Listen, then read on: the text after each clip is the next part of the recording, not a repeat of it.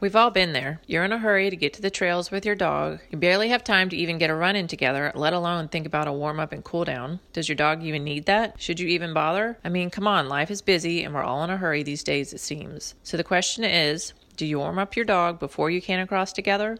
Should you? In this episode, I'm going to break it down into what you should do and why. Let's dive in. Hey, trail runners. Welcome back to the Canicross Made Simple podcast, where we break down the basics of getting started in canicross. If you're a beginner interested in learning more about the sport of canicross and having it explained as simple as possible, then you've come to the right place. Hey, I'm Shannon Wasak, and today we're answering more great listener questions. I hope you're as excited as I am. Enjoy.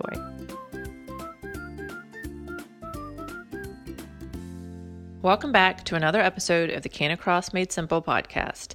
Today we're talking warm-ups and cool-downs for your dog, and do you need to make time for them during your runs? But before we dive in, I want to tell you a little story about one of my dogs. So my little Jack Russell, Lola, loves to sniff. I mean, she really loves to sniff.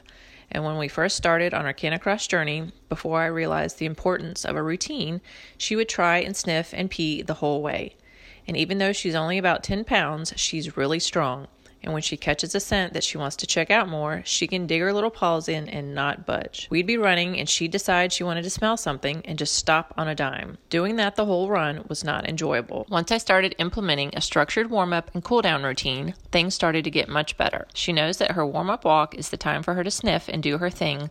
All the while, we're gradually warming up her muscles, and then once the warm-up is over, it's time for her to keep things moving. It can be hard to set aside time for a warm-up and cool-down for both you and your dog. We lead busy lives, and sometimes it's all we can do to just make it out to the trails in the first place. So why should you still make the time to warm up and cool down your dog before and after your run? First, it mentally prepares them by differentiating the canicross run from a casual stroll around the block. It also increases blood flow to their muscles, which reduces the risk of injury. A good warm-up and cool-down also establishes a routine for your dog. Maybe your dog gets really excited when he or she knows you're going out for a run. Having a structured routine will allow your dog to know what's expected of him or her and be calm when the transition to running happens. It's also going to allow your dog time to do some sniffing and go potty so that they aren't trying to do this during your run. Also, if your dog is very excited before you even start out on your run, then they're going to expend a lot of energy in the wrong place. They'll be overly tired before you even get going. Establishing a routine is very important to help prevent this. The warm-up is also a great time to closely monitor your dog for any stiffness or soreness or changes in their normal behavior. Small changes like this are your dog's way of telling you something is wrong and not to run them that day, and instead have them checked out by your veterinarian. So what should a good warm-up and cool-down look like? Your warm-up should start slow so that your dog's circulation can increase gradually along with loosening their joints. It will also give their muscles enough time to warm up right, which will reduce the chance of pulling a muscle. You should start off walking together.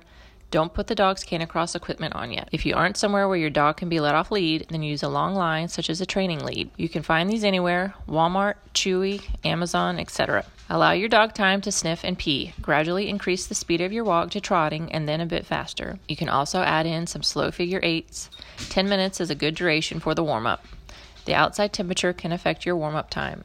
If it's really warm out, you may be able to shorten your warm-up time a bit, and if the temps are chilly, you may need a little longer. Once you've completed the warm-up, then put the canicross harness on your dog and attach them to your waist belt, and you're ready for your run. Your dog will recognize that this is now the time to work for you and not the time to sniff and go potty. When you're done with your run, you want to allow a cool down for your dog to bring their heart rate and respiration back down. You don't want to just put them into your car or allow them to gulp down a bunch of water. Once their heart rate is down, you can allow them to drink in small amounts, but again, not gulp the whole bowl. After your run, remove the canicross equipment and allow them to walk on the lead for the cool down walk as you did for their warm-up. Again, this is their time to sniff and pee along with bringing their heart rate and respiration down. So what are some mistakes to avoid? Mistake number 1. Don't think that a game of fetch is a suitable warm-up. A game of fetch involves quick, sudden stops and movements. If your dog's muscles haven't been warmed up before this, then they're going to be cold and will most likely cause injuries.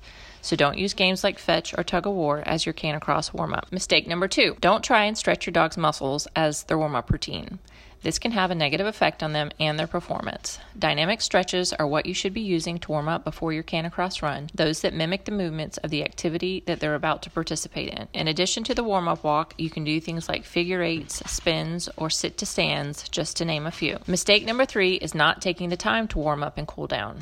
Going all out during your Canicross runs without first mentally and physically preparing your dog is asking for trouble.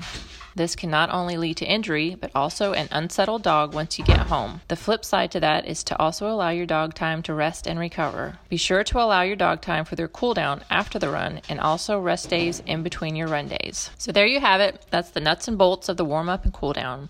If you'd like to learn more in depth about topics like warming up and cooling down your dog, in addition to a lot of other helpful topics, then be sure to hop on the wait list of our new Canicross Made Simple membership. Not only will there be education included in the membership, but we also have guided running programs, command challenge, and an amazing supportive community of other crazy dog lovers just like yourself. The doors are currently closed, but you can sign up on our wait list at bit.ly/CMS membership waitlist and be the first to find out when enrollment opens again. So to recap what we've gone over today, don't underestimate the importance of a good warm-up and cool-down routine. It will help to prevent injury, mentally prepare your dog by establishing a routine, and help to control their excitement so that they use their energy in the proper place. And if you hear any background noise, that's my dogs playing with each other, so that's what that is. Sorry about that. All right. Next, you want to make sure you're using dynamic exercises during your warm-up, starting off with a walk and gradually increasing the pace into a trot and then into a run on a long lead and not yet using the Canicross equipment.